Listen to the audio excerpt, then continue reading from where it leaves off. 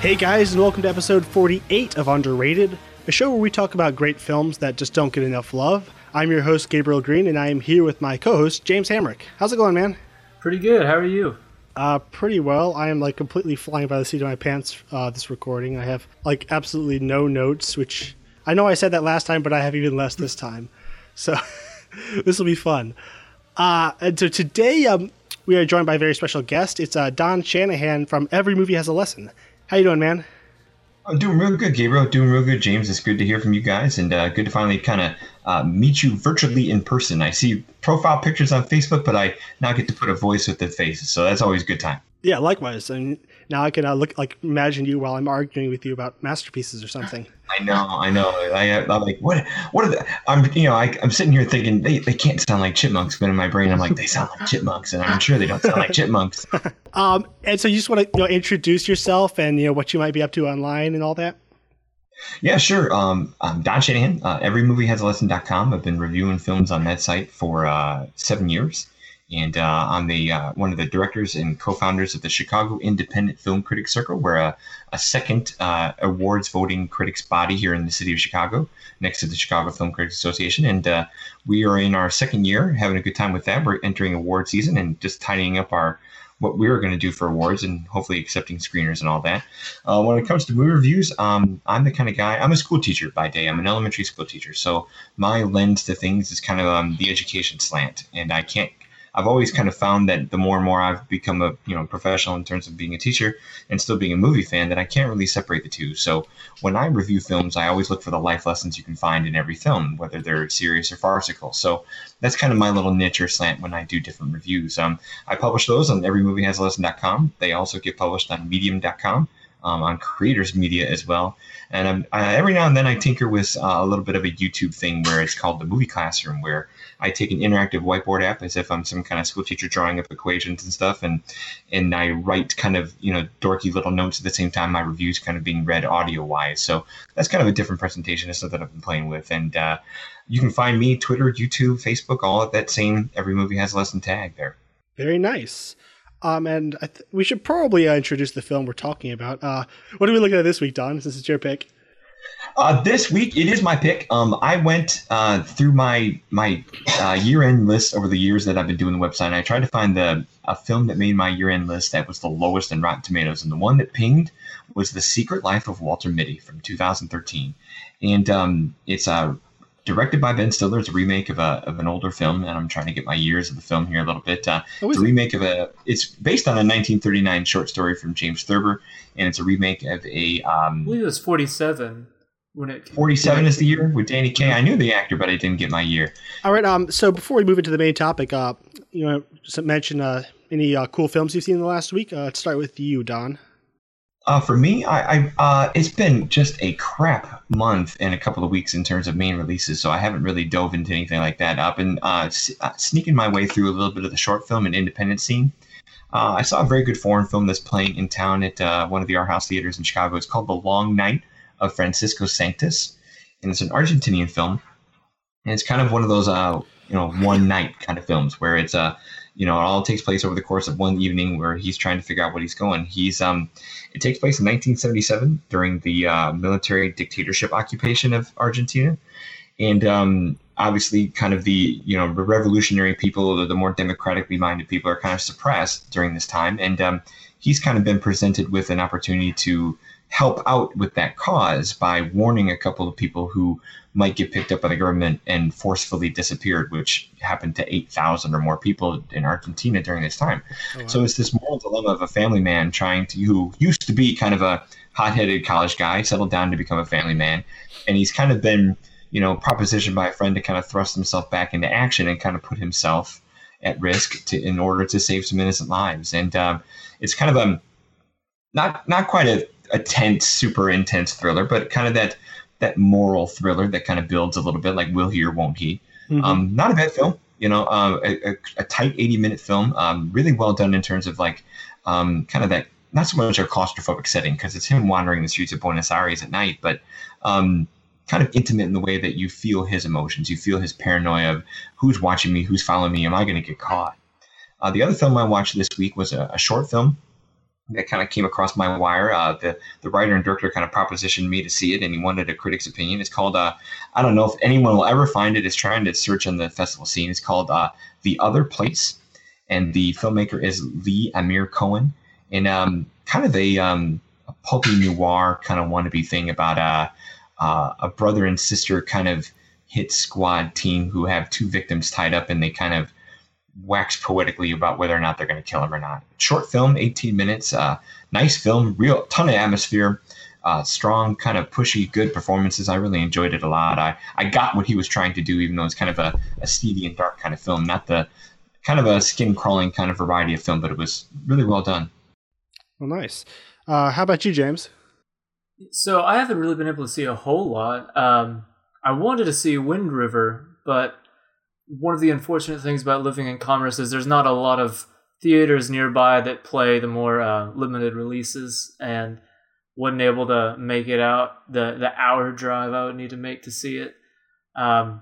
So I was mainly limited to things to watch here that I could rent or buy. I ended up making my foray into Wes Anderson.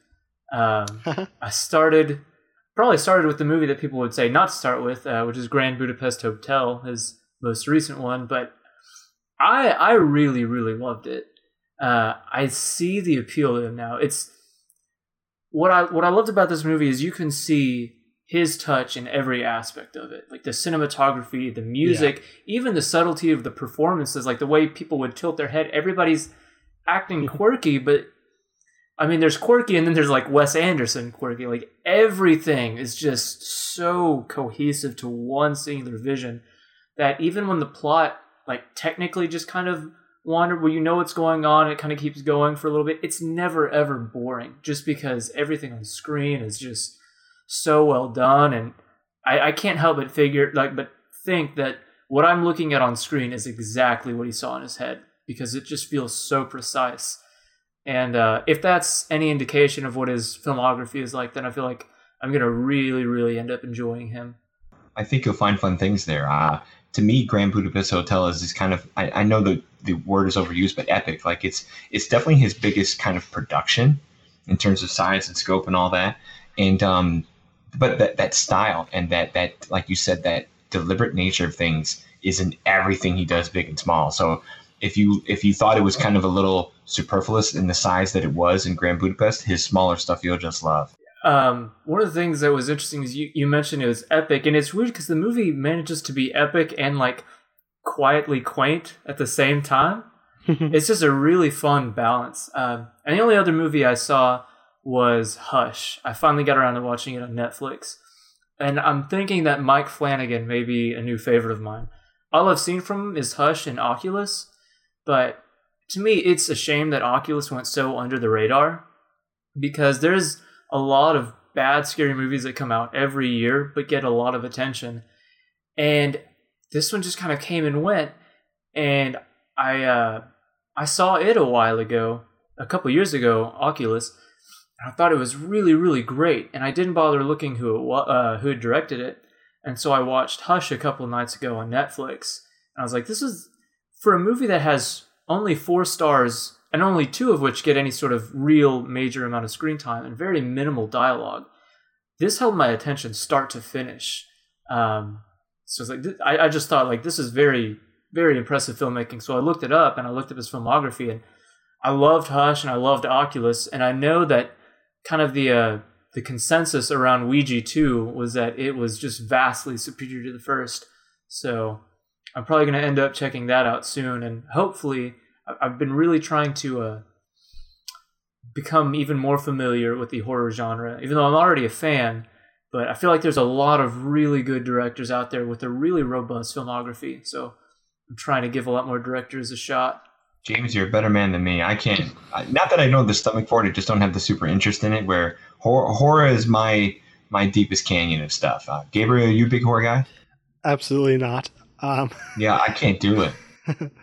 Yeah, I'm thinking about letting James do a month of horror this October, but I'm not looking forward to it. Let him do it.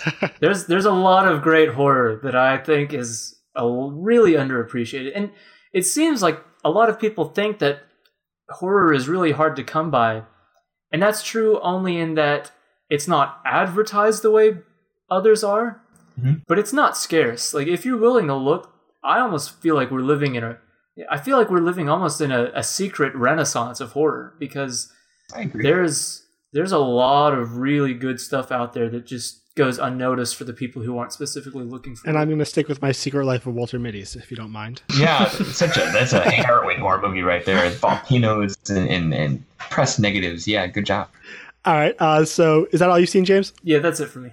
I've seen quite a bit. I'll run through real quick. I finally saw Jaws for the first time, and it is every bit as good as everyone has ever said ever since I got into film. So that was, I mean, it's scary going back and watching these classics because so often they just can't live up to the hype, but this is a perfect film. Well, I mean, it's one of those things where we were saying it with the horror. It's one of those things where the power is in the unseen part. You know, it's all the suggestive part. Like, you don't see that shark till the end of the film. You know it's there when that little boy gets, you know, taken away on the little, you know, wakeboard. You barely see it, but boy, it just, the way they shoot the camera, the way they film the scene, that reverse zoom on Roy Schneider. Oh man, they just shoot the heck out of those films, and it's just so much. And it's good. Yeah, and it's built so slowly where we get to know all three of the lead characters are these wonderful, completely distinctive people that I could spend an entire film with each one of them. And also, even it has a very fun, kind of quaint tone, but when it needs to, it'll kill a kid. So it has... It's still a vacation movie in Martha's Vineyard, but you're right. They'll kill a kid. Yeah, so it's this beautiful little balance of just like it hits every aspect that a popcorn film needs to hit, and, you know, created the summer blockbusters we have now. So just a really fantastic film. That's one of my all-time favorite movies, and people are usually kind of taken aback, and I don't know if y'all will be. That's actually probably my favorite Spielberg movie. To me, it's fair to put on that list. I can do that. There's probably like between 5 and 10 of his that, like, you could choose any of those, and it's not a wrong answer. But I don't know, for me, that movie is just so well rounded. The acting is amazing. The cinematography is just incredible. There are some shots, especially as they're isolated on the boat towards the last third. They're just I've been able to see it in the theater twice because of the Alamo Drafthouse, and this last time I saw it was this year. I even forgot. There are moments where I've seen this movie so many times, but I still get taken just almost by surprise. So yeah, everything about that movie, it's faultless in my eyes. So I was, as you announced that you were seeing it on Facebook, I was kind of like biting my teeth over the course of the 2 hours, like, oh, I don't know if I can record another episode with him if he doesn't give it 5 stars. What else did you see this week, Gabriel? I saw Death Note, Adam Wingard's adaptation of some kind of manga that I haven't seen, and I'm glad I didn't, because it seems like everyone who saw the manga is like going out of their way to say how much they hated it. But I really enjoyed it. Like The Guest and You're Next, it's just an exercise in style over substance. That's kind of what Adam Wingard does, but he does it very well, and he makes films that are like very, very slick, very stylized, kind of nasty, but very enjoyable. And this was no exception. It has a lot of issues. It's really, really rushed, and sometimes the made-for-TV can kind of come through, but still just a really slick little stylized film that just is. It's very colorful, great use of music, really good cinematography, and also I really enjoyed the performances. There's really nothing of like substance there. I mean, the concept could have been really well explored, but it really isn't. So it just ends up being fun. Sure. From what I've heard, the anime apparently does a far better job of exploring that concept and being very much substance with style.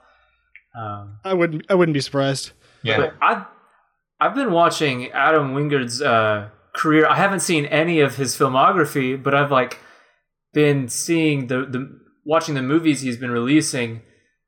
Although I guess really it's just Death Note, since I found out that he's going to be the one to direct Godzilla vs. King Kong, which I really want to be good because I'm an enormous Godzilla fan. So I'm I'm happy to see his movies get good reviews. Yeah, and then I saw Netflix's The Siege of either Jadotville or Jadotville. I should have looked it up, the pronunciation, but it's a film about a group of Irishmen who were sent to the Congo, like a military group that was with the UN, and they were attacked by a bunch of French mercenaries, and there was a siege. Why? What kind of time period are we talking about, Gabriel? This is 60s, 70s. Okay. Possibly late 50s. It was just like, right on the cusp of, decolonization. So it's just surrounding this one battalion that was in this one area, surrounded and kind of, like kind of a Black Hawk Down or We Were Soldiers kind of thing. It's very small, but I thought it was really, really well made, very well focused. Just shows the thing and finishes, doesn't get preachy or, over long or too melodramatic. Like nothing spectacular. It's just a really effective little war film. If you are into that sort of movie, if you like war films, it's well worth watching. And what's the 50 Shades of Grey guy's name? Forget. He's the lead. Jamie Dornan. Yeah. He can act. So hey, he can. Apparently, no way. I don't know. I haven't seen 50 Shades of Grey, so I haven't seen it either. Yeah. All right. I'm over the age of 25. Yeah. And I'm not a 40-year-old woman reading sweaty novels. So yeah, I miss it right in the middle. Sorry. I think there's a correlation between ticket sales and amount of women who are of that demographic in America, because I'm kind of convinced. All right, and that is all I've seen. Anything else you guys want to mention before we move into the main review? I think I'm ready. Yeah, it's slow this week. I think I get the press credentials, so I get to be that guy. I think I see Home Again and Rebel in the Rye this week. So it's kind of a small indie film week. I'll let you know how those turn out. Nice. I'm jealous. All right, let's begin our review of The Secret Life of Walter Mitty.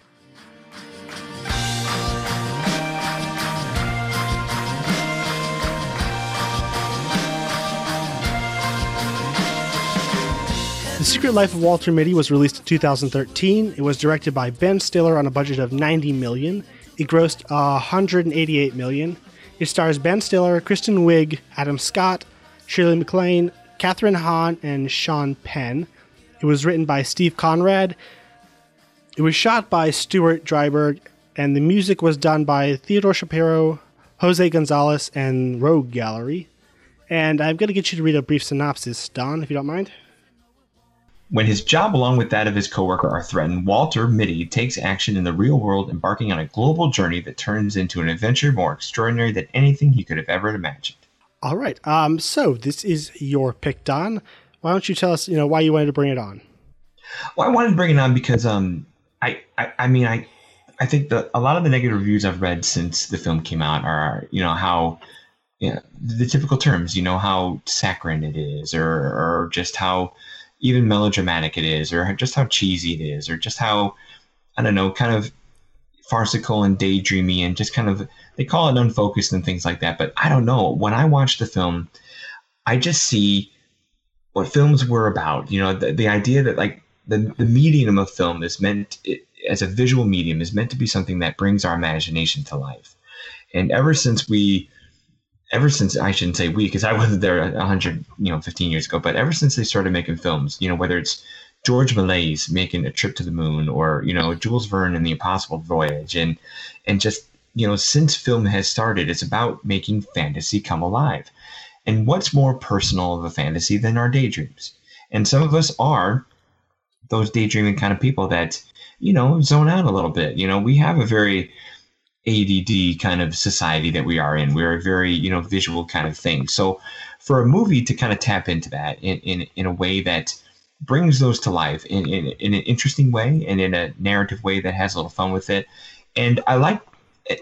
And the way that this film did it, the way that Stiller did it, is just so earnest that I don't know, I fell in love with it. I really liked how heartfelt it was underneath all the daydreams. I liked the restraint that Ben Stiller had, because, I think this is the same Ben Stiller we always think of as, over-the-top characters like the Cable Guy and White Goodman and from Dodgeball and stuff like that. So to see him kind of be almost like a Dustin Hoffman-esque kind of lead actor where, it's less is more out of him. I know he's still kind of in his daydreams, gets to play like a mountain climber and things like that, or get into little actiony things. But I don't know. This was a good straight face performance from Steve Carell. But so yeah, the film just kind of, I don't know, it hit me in a good way about just how it brought imagination to life, and it did it in a very literal and visual way that was just pleasing.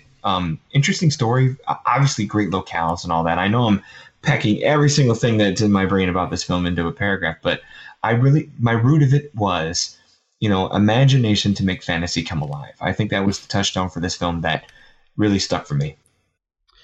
Yeah, that was one thing that stuck out to me, even like back when the trailers first came out, was the way it, realized what it's like just to daydream, when you it's like, man, what if I jumped out that window and landed on that train and then ran down there and saved that cute girl I have a crush on, and that kind of thing. It and the way it blends the reality in with the daydreams is so seamless. Oh, I know. And it feels, at least like the way I daydream, it felt very real to that, and capture that in a way that I think it is incredibly special. I like the way y'all are talking about how it transitions into the daydreams, because it could have just been like cut to black and now we're going to be obvious we're in a daydream. And I mean, it obviously made itself obvious when he was daydreaming, but it began kind of the way daydreams usually begin, where you don't even realize you were zoning out. You were thinking about one thing, and 2 minutes later, you're like, oh crap, what was I doing?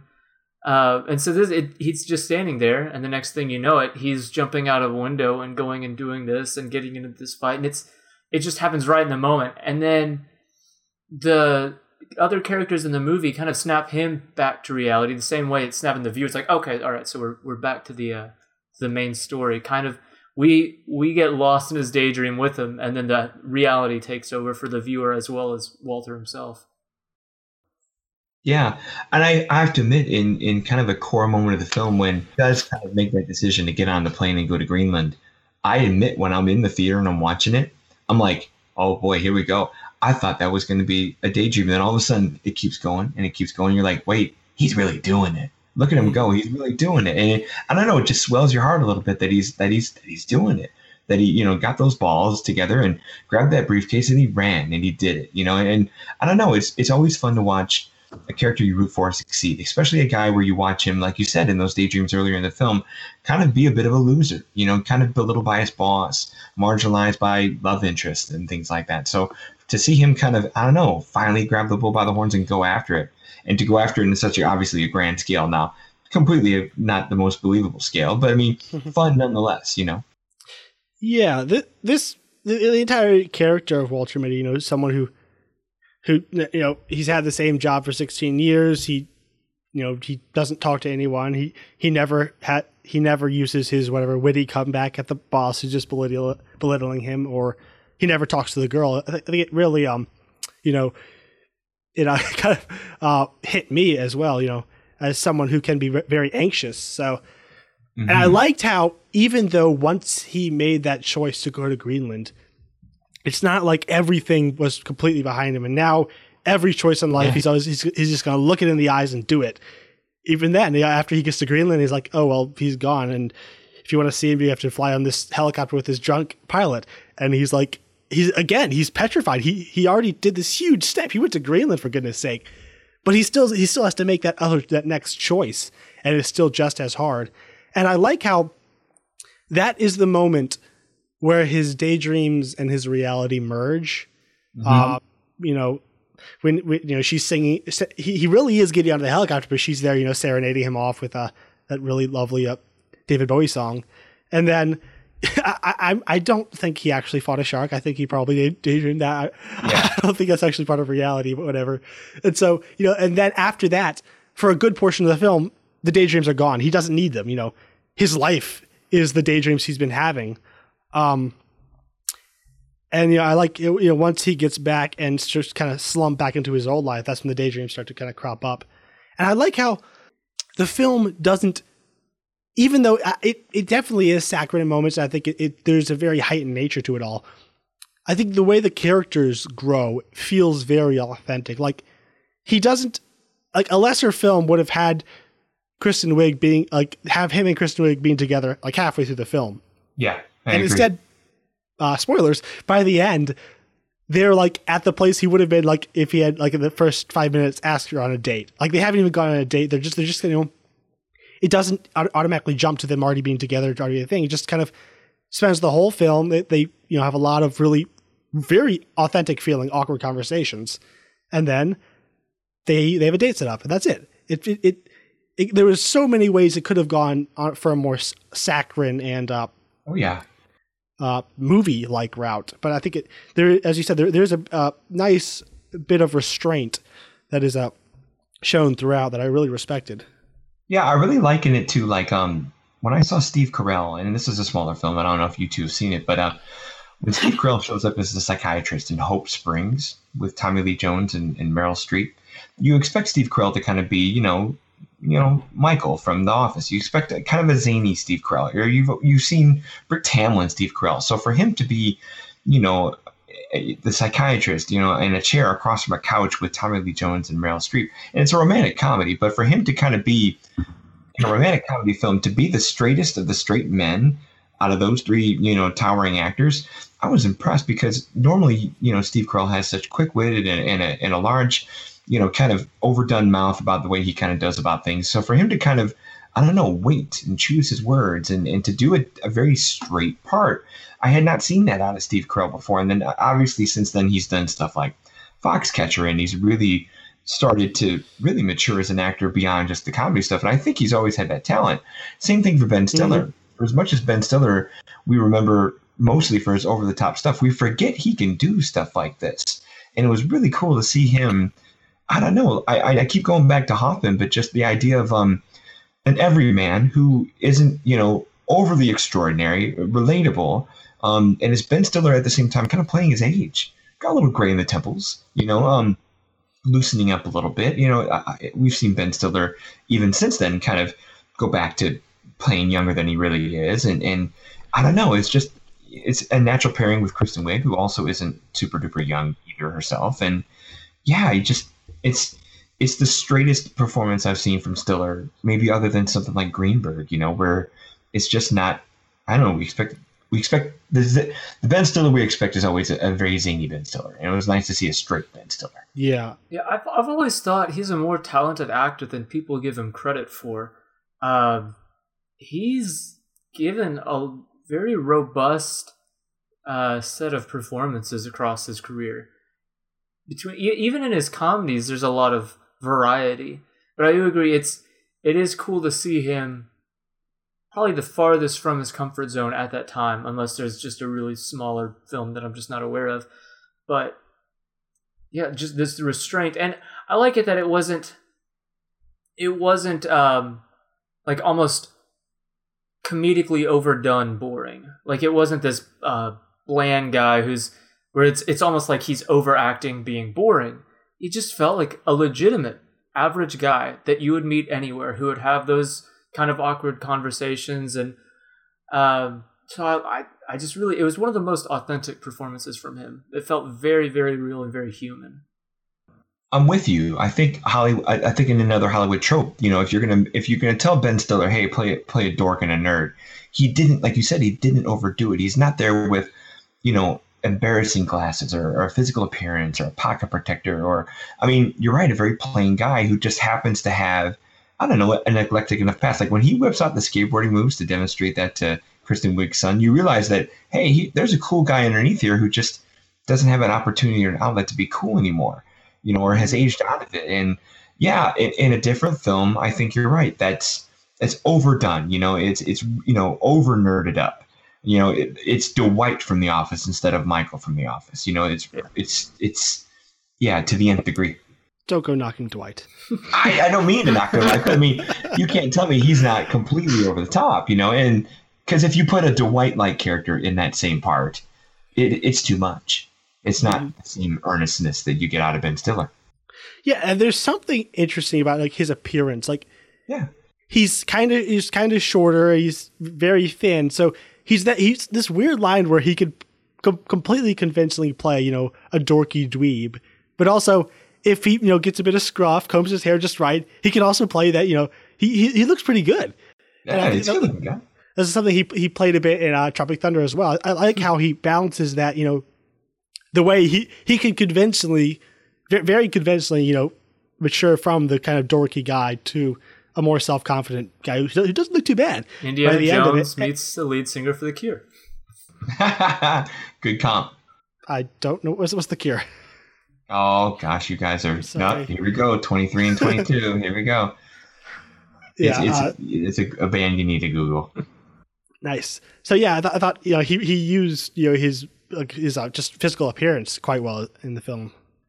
Yeah, definitely. I think I a movie like this kind of gave me hope that that he can do more like this. That he would kind of move into a mature stage in his life. Because he's 51 now. So but since then it's kind of just been more of the same. I know he kind of did the Noah Baumbach film while we're young, where he's kind of he's old, but he's tapping into the zany old stuff he did a little bit. And then he still did a Night at the Museum movie. He still did Zoolander 2. So I'm waiting for him to get a Steve Carell like part, or even a Bradley Cooper's a terrible comp here, but just something. I don't know. I think he could do a mature thing someday. So I hope he gets there. Because you're right. His talent is undeniable, and it comes out in great ways. But it's never. We haven't seen the full bloom yet of Ben Stiller. I hope it's coming. I wonder if he's actually is going through something of a midlife crisis, because he's done this one. He's done, I think, While We're Young, which I think is also kind of a midlife crisis film. And I've seen trailers for the movie called Brad Status, which seems to be another one along that vein. So I wonder if this kind of correlating with whatever kind of personal journey he's going through, maybe. He's also in the new Adam Sandler movie, which looks surprisingly not terrible. You lost me at Adam Sandler. I lose myself at Adam Sandler. I saw the trailer for this, the Meyerowitz story, I believe. It actually looks pretty good. And Adam Sandler is someone who I'm convinced is a very good actor. If he finds the proper outlet. The very first third of Cobbler is a good movie. It gets terrible afterwards. So the thing that I really appreciated the most, and it kind of happened early on, was the movie was very clearly set up to be a guy who's kind of coming out of his shell, who wanted to be something he wasn't. And he was going on his first real adventure and really experiencing life like he had never before. And that's a story that I really liked. And so I thought, to me, I'm already on board for the premise. What this movie has to do for me is to give me characters that I really enjoy. And other than that, it's all about presentation. And I love the cast, and I thought everybody played their parts really well. So just on the presentation of the movie, I thought the cinematography was really, really beautiful at times. Yeah. Whether it's these gorgeous locales that he goes to, or even just him walking through an airport, the graphic design of things, like the opening text of The Secret Life of Walter Mitty, and then we get all the watercolors, and then the mantra of life kind of appearing frame by frame as we go through all of these different locations, and the transition from different scenes. Just, there was a lot of unique stuff going on in the way this movie presented itself.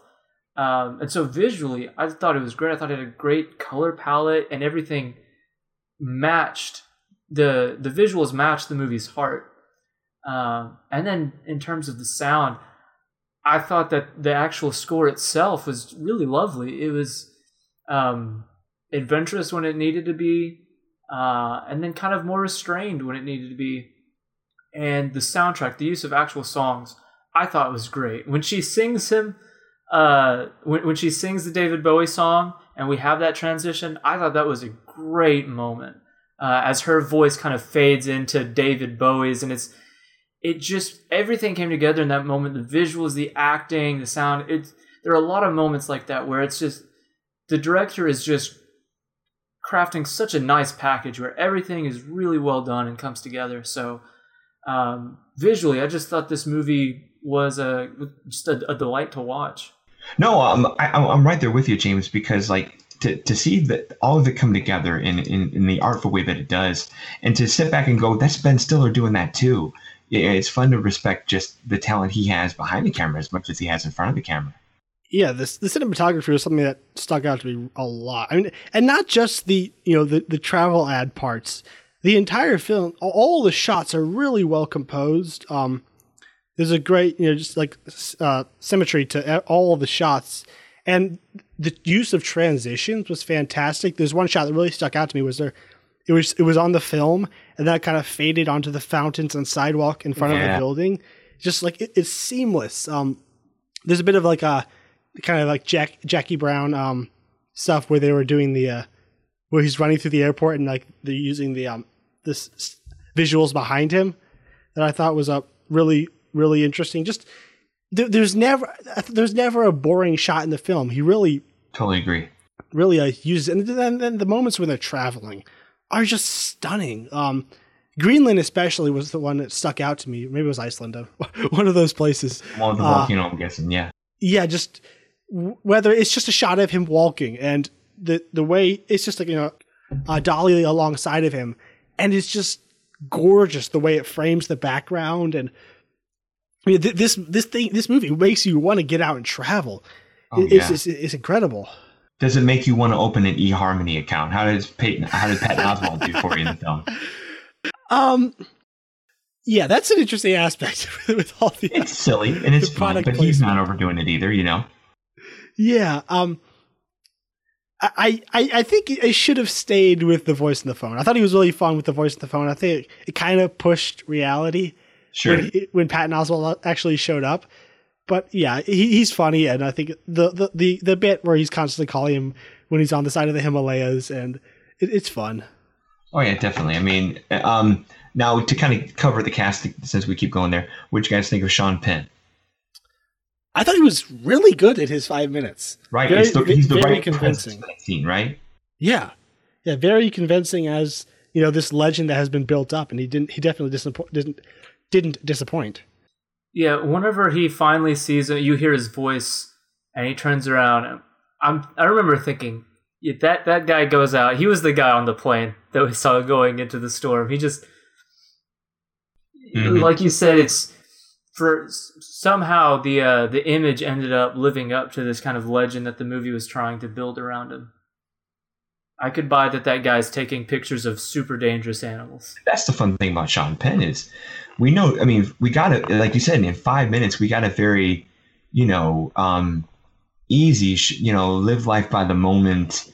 Still Sean Penn. When we know that Sean Penn can erupt like a volcano that he's flying towards, so because we know it's Sean Penn and we know that he's got just that gaze and that leathered face of toughness, for him to be like, that hurts my feelings, Walter, just you buy it that he can be high in one moment and then be the sweetest little teddy bear in the next, that he has that range. Yeah, he played that, the kind of guy who doesn't have, the normal filter, but not in a way that was, irritating or off-putting. He just felt real.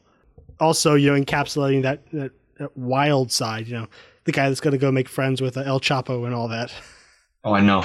Have you? I mean, this is a fun thing. Well, with my age, have you guys seen like Fast Times at Ridgemont High when he's, the surfer dude, high school guy? I mean, that's the Sean Penn I grew up with. Oh man, if you want to see Sean Penn in a completely different light, 1983's Fast Times at Ridgemont High, you'd be like, that is not Sean Penn. Get that man off my screen.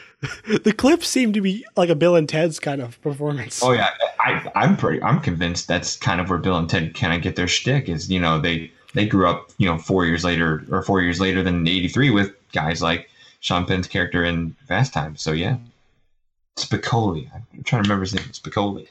Yeah, I like the kind of mystery we're presented with. He's got the picture's missing. And then the clues they lay out and the way they are answered it's a way that feels really fun, but if it was handled just differently at any point, it could have like fallen like past your suspension of disbelief. But I don't think it ever did. Just where he sees the thumb or the reflection of the ship, or where he has the cake that'll get him past the warlord. It's just little fun bits that are laid out in a nice way and just pay off in a way that just, even though it's all completely ridiculous if you think about it, it just works in the context of the film.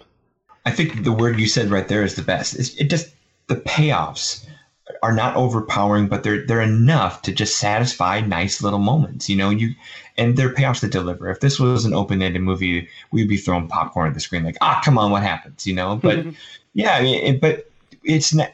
It also doesn't go too far with its payoffs, where like you said with the rush romance, there's not some, kissing in the street embrace at the end of the movie between Kristen and Ben, where you would think in other movies they would just fall in instantly in love, But yeah, just a gentle, hey, you want to keep walking down the street and maybe hold hands, and that's all you need. A nice, realistically chaste meetup. You don't need it to be Hollywood swells. Yeah, and I really like how it's, if he had just asked her out at the beginning of the film, that's kind of where he would be at the end. But the Walter Mitty at the beginning of the film wouldn't have asked her out. It took this entire film of traipsing the entire world, to get him to that one place. It's really sweet. Definitely. I keep going back to that word earnest, and I keep hanging my hat on that, because one of the things that surprises me, especially from a nice, a nice film that has this much adventure, has this much effects, it's a PG rated film. You could show this film to a preteen, and they would get into the same travel and the adventure, and will he or won't he, or will they or won't they? And I don't know. Short of something like in the last 5 years, something like Pete's Dragon, there's not a lot of, family centered or even just normal functioning, well-adjusted adult films, of normal adult stories. I don't mean adult in the XXX way. I mean adult, just not kid stories. Yeah. It's nice to see. It's just a nice, straight PG film about adult themes and adult relationship of normal maturity, without potty humor, without R-rated gags.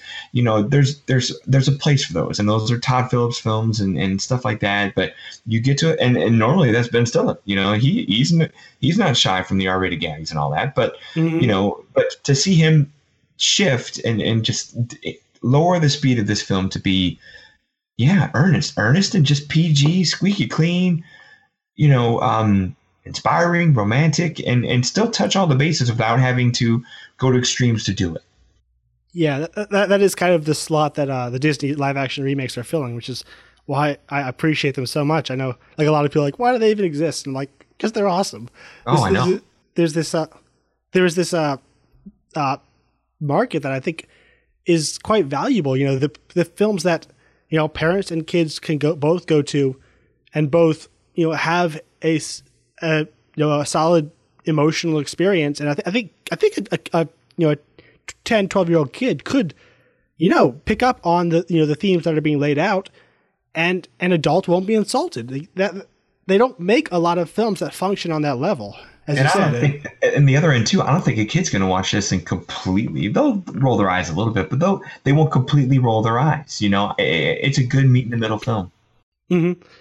And teenagers will all hate this until they're, until they get into their 40s, they'll start to like it again. Oh, that's probably why it pings to me, because I'm 38, knocking on the door at 40, so my midlife crisis is coming, I'm sure. Yeah, I do. I kind of miss movies like this, where it's, it's not, let's have the parents have to sit down so they can watch a movie with their kids, and then when they go to bed, they'll watch an actually good movie. It was a movie that, like I said, deals with very, like, adult themes. And as Don, as you made the distinction between, like, adult themes and, like, just mature kind of topics, it almost made me think, this isn't a knock against it, because I've already said I love the movie, but I almost feel like some of the adult humor and the language from Grand Budapest Hotel almost could have been rated, because that's an R-rated movie, and really could have.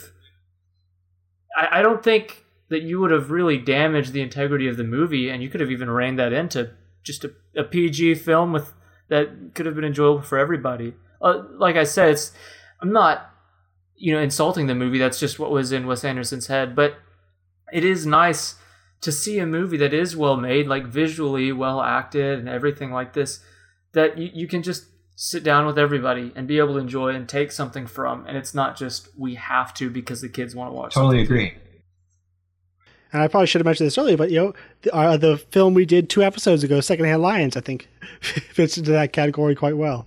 Yeah, great example of the same kind of idea. A PG film the whole family can watch that isn't dumbing down for children and isn't too silly for adults. Totally. Mm-hmm. And one thing that kind of stuck out to me, that it was if you don't have time to develop side characters, cast an interesting looking person, and it'll still do the same trick. Sure. Like his buddy in the photo department. Oh yeah, Adrian Martinez. It's like he doesn't get a lot of development, but he's a guy that has a distinctive look, and so he still sticks in your mind. It's a performance and a part that you remember afterwards, and it was something that I also noticed in Kong Skull Island. It's kind of the same thing where you just kind of cast distinctive actors, and it kind of does the work of not having to write a full character.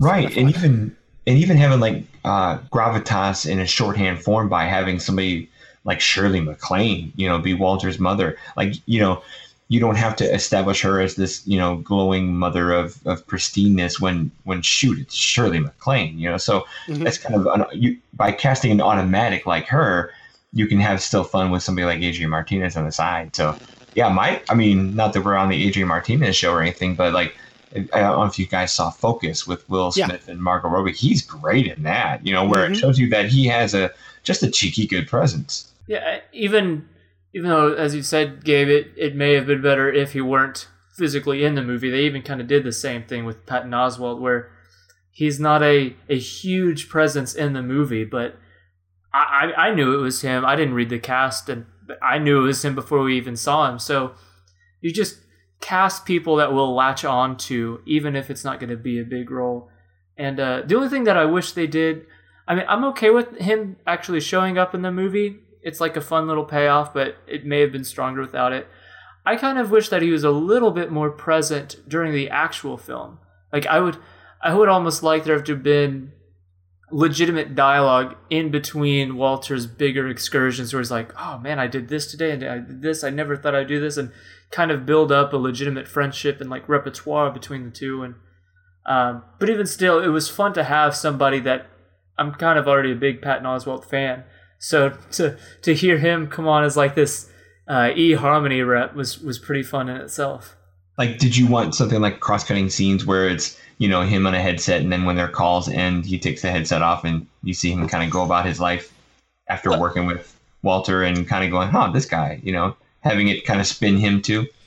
Probably more of just like during their calls, he would quickly like kind of like, hey, or I did this and this, and actually, man, I gotta go. I would have liked to have, if that scene just kind of continued on, like I did this and this, and it was like this, and instead of having Walter cut him off right there, it would have been fun to, as he's on this bike, he's got all the time, he needs to have a legit conversation with him. So just kind of more, keep the phone calls we got, but add a little bit more to them, just so that if we're going to keep his inclusion, it means a little bit more towards the end, just because Patton Oswalt is like the one guy he's really kept up with from America during all of these big trips. And so to have him be like his, not his confidant, but almost his living journal that he's just telling all this to as he goes from locale to locale would have been fun. I have to admit, one of the fun things about casting is looking at the film's production history. This film was in developmental hell for almost, let me do the math here, almost 20 years. It was picked up in 1994 to be a Jim Carrey vehicle after he finished up with Dumb and Dumber, and The Mask. So if you can imagine Jim Carrey, and I mean like 1994 Jim Carrey in this part where Ron Howard was circling this as a directorial thing. And then the Mask director, Chuck Wilson, decided to come over and try on Jim Carrey. And then Steven Spielberg stepped in and thought, I would love to work with Jim Carrey. Let's put me in there. And of course, when Spielberg shows up, then the whole film kind of has that, oh gosh, it's the next Spielberg film. But then he ends up choosing like War of the Worlds and Munich, which is smart choices there. But then the hot potato continued with like Owen Wilson. And then the idea they were going to maybe do Scarlett Johansson next to Owen Wilson as kind of a co-star a little bit. And then Mike Myers in 2007. And then finally, a year before this film was made with Ben Stiller, Sacha Baron Cohen was signed up with Gore Verbinski directing. And how different of a film this could have been with any one of those people. it's crazy how high profile this stayed. You know, Ron Howard, Spielberg. Yeah, I remember this film. I remember in 03 when this was announced, like this was going to be Spielberg's next film after, let's see, 02. This would have been, gosh, I don't remember my Spielberg that well, but, you know, let's see, 02 would be Minority Report. Am I doing my math right? Like right after Minority Report, he's kind of on a big high, and then all of a sudden, I'm going to remake The Secret Life of Walter Mitty. I'm like, ooh, that could be something good. And then we never heard from it for 10 years until Stiller, you know, digs it up. Yeah, and I could definitely see him doing that. I would definitely watch that movie. I think, you know, something like The Terminal was kind of his like substitute for that, like a well, the same kind of idea, like an earnest PG film that's. And you just brought my interest down a bit. I know. I'm sorry. I wish we could look at all the different alternate realities in which all of these were made and pick out the best one. Because what's funny is, you know, it's a very personal movie too, because it's all about imagination. And because Stiller not only starred but directed it, I feel like he had probably the biggest input as to like what, like, when you're daydreaming, what would this look like? And so I'm sure it would have been a very personal film regardless of who did it. Yeah. It'd just be interesting to compare the differences. Yeah, Gore Verbinski's would have been just beautiful. Like trying to imagine the mind sequences in like Pirates of the Caribbean 3. Oh man. Whew. It probably wouldn't have been good, but it would have been fascinating to watch. I know that much. And I would have loved it anyways. Well, I mean, well, Sacha Baron Cohen, you know, you're not going to get restrained out of Sacha Baron Cohen either. So, although he was surprisingly restrained in Hugo. Yeah. Because Martin Scorsese's eyebrows scared him probably. I think that's about right. And before we move into our final thoughts, there's just a couple of like wonderful little moments that I wanted to mention. Like the after he jumps out of the helicopter, and you're like, "Oh, it's just a porpoise. It's very friendly. It'll protect you." Oh, okay, that's a shark. There's a lot of like really funny scenes. I thought, you know, yeah, there's a bunch of horny Chileans who there's only one bicycle. The quick zoom on the bike. The rental car in Greenland, you know, the really, you know, I got a customer, you know, you want the red one or the blue one, you know, just, you're right, little snippets of little things all over the place. Mm-hmm. And I like the moment, you know, where after he skateboards all that way, and you're like, okay, where is this guy? And then he flies by on a plane, and you're like, yep, of course. That's exactly what he would be doing. And he's flying towards the volcano.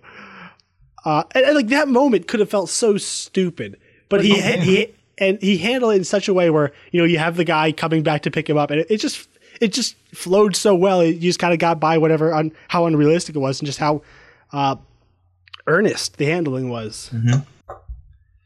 I thought that was what a great way to, even though we don't see his face, to first visually introduce us to that character, who you've built around like this.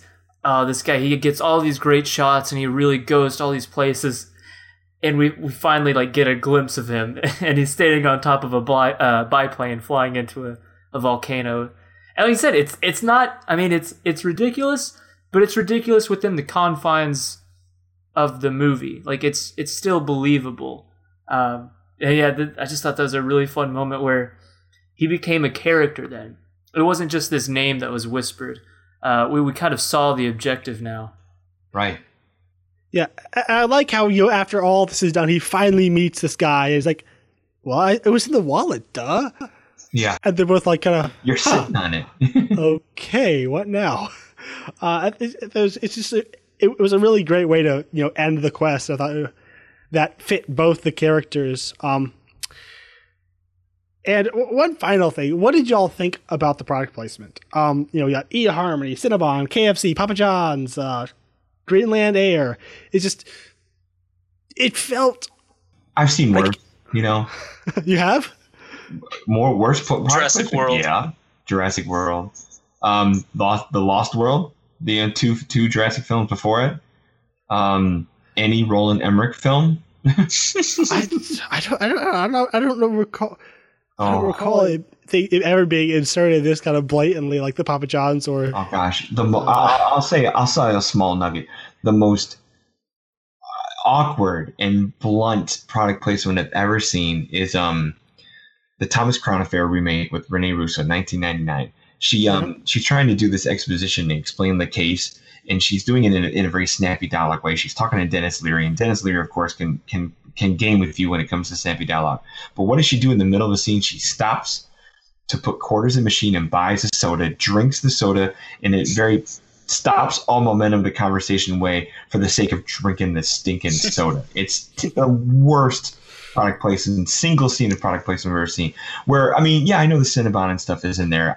I really have seen worse. I really, like Stretch Armstrong and all that. It's a lot. I get it, but if you want to see the greatest product placement ever, watch Google Mark Wahlberg drinking Bud Light in I think it's Age of Extinction. Oh, I got a better product placement than that. It's pretty epic. My favorite blatant product placement is the Head and Shoulders use in Evolution. The David Duchovny, Sean William Scott, Julianne Moore, Orlando Jones kind of alien. Forget that movie. Was even a alien thing. monster movie film. I know I'm dating myself. It's that's also the year 2000, but very funny film. It's Ivan Reitman who did the original Ghostbusters and things like that. And spoiler alert, they because I'm not really spoiling anything all that important. The chemical that's in Head and Shoulders shampoo can kill the alien. So now they're like pouring all this Head and Shoulders into like a fire truck in which to shoot it at the aliens, and it's just silly, but it's funny. It's perfect. I'll go ahead and be honest. I'm never really bothered by product placement. I'm not It's either. just To me, it's all around us. So if a car pulls up and it's GMC, like, why am I going to care in a movie if I can see, oh, there's GMC? And, sure, if he gets back and he's like, hey, I'm going to take you to Cinnabon. Like, that's a very human thing to do. And so, I mean, technically, And so if we're going to give it a label, like, yes, technically it falls under the label of product placement, but it never felt forced. And to me, if product placement doesn't feel forced, I don't mind. You can throw as much of it in the movie as you want, so long as it's natural. Like, yeah, you're at an airport, you're going to see that. He's got a toy from his childhood, and it was, that was before my time, really, but I've had friends who tell stories like, oh man, I remember Stretch Armstrong. This is just things that we all know about. So as long as, like you're saying, we don't need to stop the conversation so someone can drink a Pepsi in front of the screen for us. But if it's just kind of there and they're eating at a restaurant and it's one we know, I don't know. I've never really been put off or bothered by product placement. So what got you, Gabriel? I mean, I understand, you got to do what you got to do to get the film made. I definitely respect that. Yeah, paying bills, right? I don't know. Maybe it's just the sheer amount and how it's the Papa John's was written into the film, and E. Harmony was written into the film, and the whole scene around the Cinnabons. I don't know. It just felt like at some point it was handled with a very light touch, where it just kind of felt cute. But I don't know. It just kind of stuck out a bit in a weird way for me. Maybe like the fourth time he calls, "Hey, this is me from eHarmony," I don't know. For me, I always actually kind of like it whenever they do that, because to me, I end up rolling my eyes more whenever they're like purposely very vague about something. I'm like, that's not how life works. And so if he signs up for eHarmony and he gets a call, like, it makes it like, yeah, this is the guy from eHarmony. It just feels very normal. And I've worked at McDonald's and I hated it, and it's a topic that comes up a lot whenever I just talk about places I've worked or memories. So, I mean, if you worked at Papa John's, it's very likely it just kind of come up at some point. And so for me, I end up rolling my eyes more whenever I see movies try to navigate around product placement than just have it. When they make fake brands of things, is that what you're trying to say? Yeah, Where it's completely obvious that that's a Budweiser they have in their hand, but it's like, yeah, either hiding it and making things up, or just being super like, this is from the online dating service you just signed up for, where they're not even really naming things. It's like, no, they would say what it is. So to me, if it's going to be, I prefer it being on the screen than see a movie try to jump through hoops to avoid it entirely. Okay. All right. I'm glad that didn't bother you. So anything else you guys want to mention before we move into our final thoughts? I'm good. I think I'm ready. How about you? You start, James. So this was A couple of my friends here, this is one of their favorites. So it had been a movie that I've been trying to get around to seeing for a while. So I'm glad you picked it because it finally made me sit down and watch it. And I was really glad that I did. One of the words that you've been using a lot that I just think there's a reason you use it a lot because that's what the movie is it's just earnest. It wears its heart on its sleeve. It doesn't try to pretend to be something it's not. It's funny. It's well made. It's beyond just the actual quality of it's not great, but I just really like the message. It's well put together. The cinematography is beautiful. I love the soundtrack and the actual score itself. The actors are all great. It's a very fun movie and it's really enjoyable. And it's something that I could see just whether I go to my parents or if I'm babysitting. It's just something I could see easily putting on, be like, hey, this is a really fun movie. It's very unique. It's got something that you probably won't see in a lot of other movies. So just overall very fun and colorful and all around enjoyable. All right, how about you, Don? Like, what do you want to leave the audience with? For me, I mean, I'll keep circling that word, earnestness. It's just so helplessly likable that I just can't hate on a film that sought to do what it did. You know, to do a very mature look at daydreaming and not, make a raging ADD case film, and it made a nice normal, I should say normal, but just a nice approachable romance for people over 40 and not in an over the top way. It made a fun kind of travelogue thing in an over the top way, but still in a, I don't know, the movie just floats. It feels like it just floats by in just a watchable thing. It's one of those films where I'm not a cable television subscriber, but if it's one of those, classic situations where you end up, flipping through TNT and this movie's on, I'm glued now. I'm stuck. I want to watch it because it's just likable. I don't care about the product placement. I don't care about the cynicism other people want to put to it for being sugary and all that. It's just, I will sign up for a feel good movie like this any chance I get. It's just it's an easy one to pull off the shelf and really enjoy, and to see Stiller do some of his best work as an actor, to see him do really inspired creativity as a director. And like you said, the movie looks like $1 million, fun performances. The takeaways on that are just too good. I guess the other takeaway I'd say is I hope I find it okay that you can be inspired by a film like this. I think if the people that roll their eyes and go, oh yeah, if I just had all the money in the world, I'd get on a plane and go to Greenland too. Well, why not? Go ahead and take some imagination and turn it to reality. Do it in little steps, the same way he did. You can tell before this movie even began, it took him a lot of courage just to get on a dating site and do a profile. It took him a lot of courage to get a job at Life magazine. It took him a lot of courage to not be a skater kid. So if you can keep making those small incremental steps in your life the way Walter is clearly doing, and even in a breakout way like the film shows, that's awesome. That's a great takeaway to have in a film, and I can't fault a film like that. It's just lovable and likable, and I want that. I seek that out. Every movie has a lesson.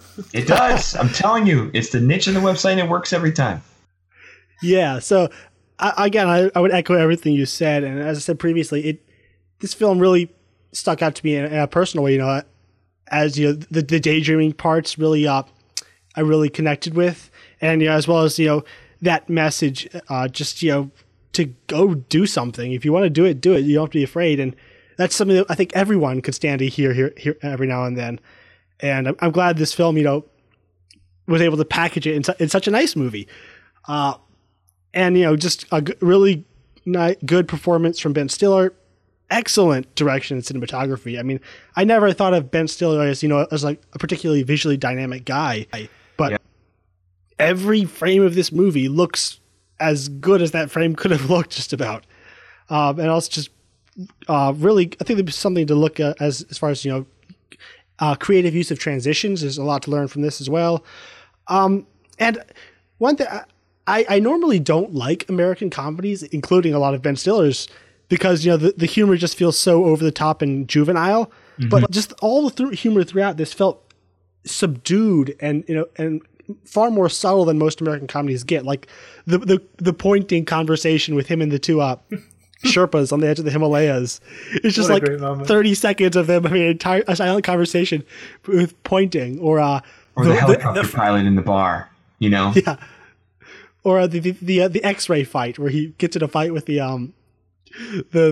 TSA.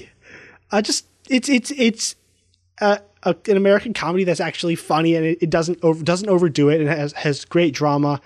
You do have to suspend your disbelief. Cynics need not apply to this movie, but Totally agree. if you are willing to just go with it, it's a great story. So if you haven't seen it, I don't know why you've listened this far, but if you haven't seen it, just go watch it and just leave your cynicism at the door and enjoy. And that's a hard thing because I'll call out my fellow press credential critics. I meet too many people who are entirely cynical, and they just look at a movie like this and roll their eyes. Like, who would want that imagination? I'm like, who wouldn't want that imagination? Mm-hmm. Come on, man. Like, settle down and have a good time. So, yeah. All right. So that was our review of The Secret Life of Walter Mitty. I hope you enjoyed it, and if you did, I'd like to ask you to please go and rate and review us on iTunes. We would be very grateful for that. And if you want to follow us, you can like us on Facebook, where there is Underrated Podcast. And if you want to find older episodes, you can go to underratedpodcast.com. And if you want to follow us on Twitter, we are underrated_pod. And Don, I want to give you another chance to plug your website and all that. Sure. Search the term Every Movie Has a Lesson, whether it's the web, YouTube, Facebook, Twitter, all those particular things. I'm trying to diversify and be out there enough as I am. I suck at Twitter, but I know I can get better. But I hope you enjoyed I hope you enjoy this podcast. I hope you enjoy my reviews and find. I don't know, same thing as I do. I hope you find a takeaway and a nugget in everything you watch. Mm-hmm. And we actually met you. I should plug the Feel and Film again. We met you on the Feel and Film Facebook discussion group. Oh yeah, which is a hotbed of topics in there. Yeah, it's a really great group. Everyone's usually super polite. There aren't any trolls that I know of and all that. So if you like discussion forums, it's a great group. Definitely. And so for next week, shouldn't say next week, next episode, because I'm not sure when we'll actually record again. I'm going to be traveling for the next 2 weeks, but I hope we can get recording somewhere, and it will be your pick, James. And what are you thinking? So my pick is one that, for anybody who's really listened to this for an extended amount of time, probably knows I am a very big Zack Snyder fan. So I want to talk about Watchmen. I stand with Roger Ebert, who gave this 4 out of 4 stars. I think that this movie is absolutely fantastic, and I look forward to talking about it. Yeah, I was pretty blown away when I first saw it. That was when I first allowed myself to think that maybe Zack Snyder wasn't a hack. Yeah, I haven't seen the extended edition. I'll watch that for this viewing, so I'm really, really looking forward to it. Okay, well, I think I did okay for not having any notes. I think this is what you do every week, isn't it, James? Well, I have notes, but I give myself far less time than you probably do, and would probably be beneficial for me. I usually watch it the day of, but I try to give myself a little bit of time. Well, thanks for coming on, Don. This was really fun. Yeah, thanks for having me, fellas. If you ever need another guest again, I'd be happy to come back on. It's always something good to talk about. Yeah, absolutely. If you could think about another movie in maybe a month or two, hit us up. Sure, you bet, man. And as usual, always fun talking with you guys in the group. Sorry about all the hate and push, and I tell you what, it's all good discussion. I enjoy the heck out of it, and I always try to tell Aaron. I said if we all agreed, it wouldn't be a very interesting conversation. So, yeah, as much as I shake my fist at my computer screen sometimes, I always enjoy it. Hey, me too. So until next week, we will see you later. See ya. This is Ground Control to Major Tom.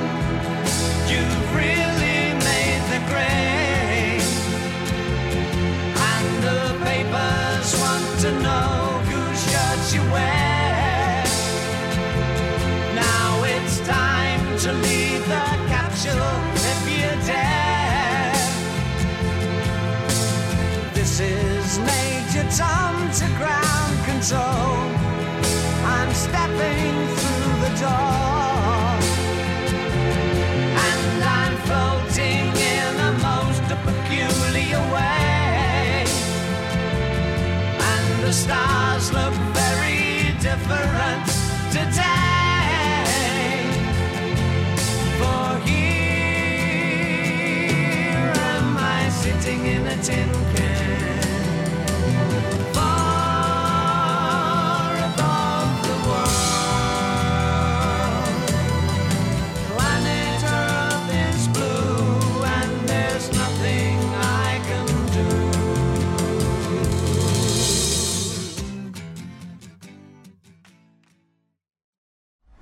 Rorschach's Journal, October 12th, 1985. Dog carcass in alley this morning. Tire tread on burst stomach. This city's afraid of me. I've seen its true face. The streets are extended gutters, and the gutters are full of blood. And when the drains finally scab over, all the vermin will drown.